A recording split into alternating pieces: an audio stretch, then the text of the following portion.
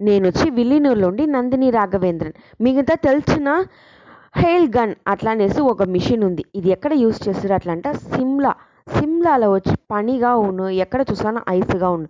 ఆ మరి ఐస్గా ఉండే తావల ఎట్లా వాళ్ళు వ్యవసాయం చేస్తారు, ఎట్లా వాళ్ళు పైరు పెడతారు? దానికి నీళ్ళు పాచితా కూడా ఐస్గా అయిపోతుందనే. అది తడితే దానికోసరం వానల్లో ఉండి వాన వస్తాను దాన్ని తడితే నీకోసరం హెయిల్ గన్ అట్లా అనేసి ఒక మిషన్ ఉంది. దాన్ని యూజ్ చేసారు. అది ఏం చేస్తున్నా అట్లా అంటాక మా వానంలో ఉండే మేఘకూటాన్ని ఉరించి పెట్టునేస్తుంది. దానికి వచ్చి తేవైనప్పుడు నీళ్ళుగా మార్చుకోవచ్చును. ఆ మరి ఉరించి పెట్టే వల్ల వానంలో ఉండి పడే నీళ్ళు పడగండా పాతగాత ముడుచును, చుట్టువట్టు ఉండేది తావలంతా వచ్చి ఐస్ అవ్వకుండా చెయ్య ముడుచును. అందునుంచి దానివల్ల వచ్చి ఆ తావలో ఉండే పైరు వగైలంతా పైరు చేసేది ఈజీగా ఉంది వాళ్ళకి.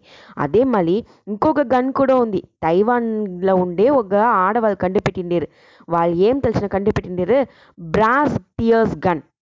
அதாவது கன்னு எట్లా செயல்படுன்னு అట్లాంటాక మనతోட కన్నీర్ల தான் செயல்படுன்னு. కంట్లో ఉండి వచ్చి ఆ కన్నీర్ని సేకరించి పెట్టియో లేదా ఆ నీళ్ళని వచ్చి కన్నీర్ని దాంట్లో పోస్తిమి అట్లా అంటాక అది ఉడనడిగా ఐస్గా మారేస్తుంది. ఆ ఐస్గా మారింది ఒక గన్ మరి షూట్ చేసేనికి పయనపడునంట.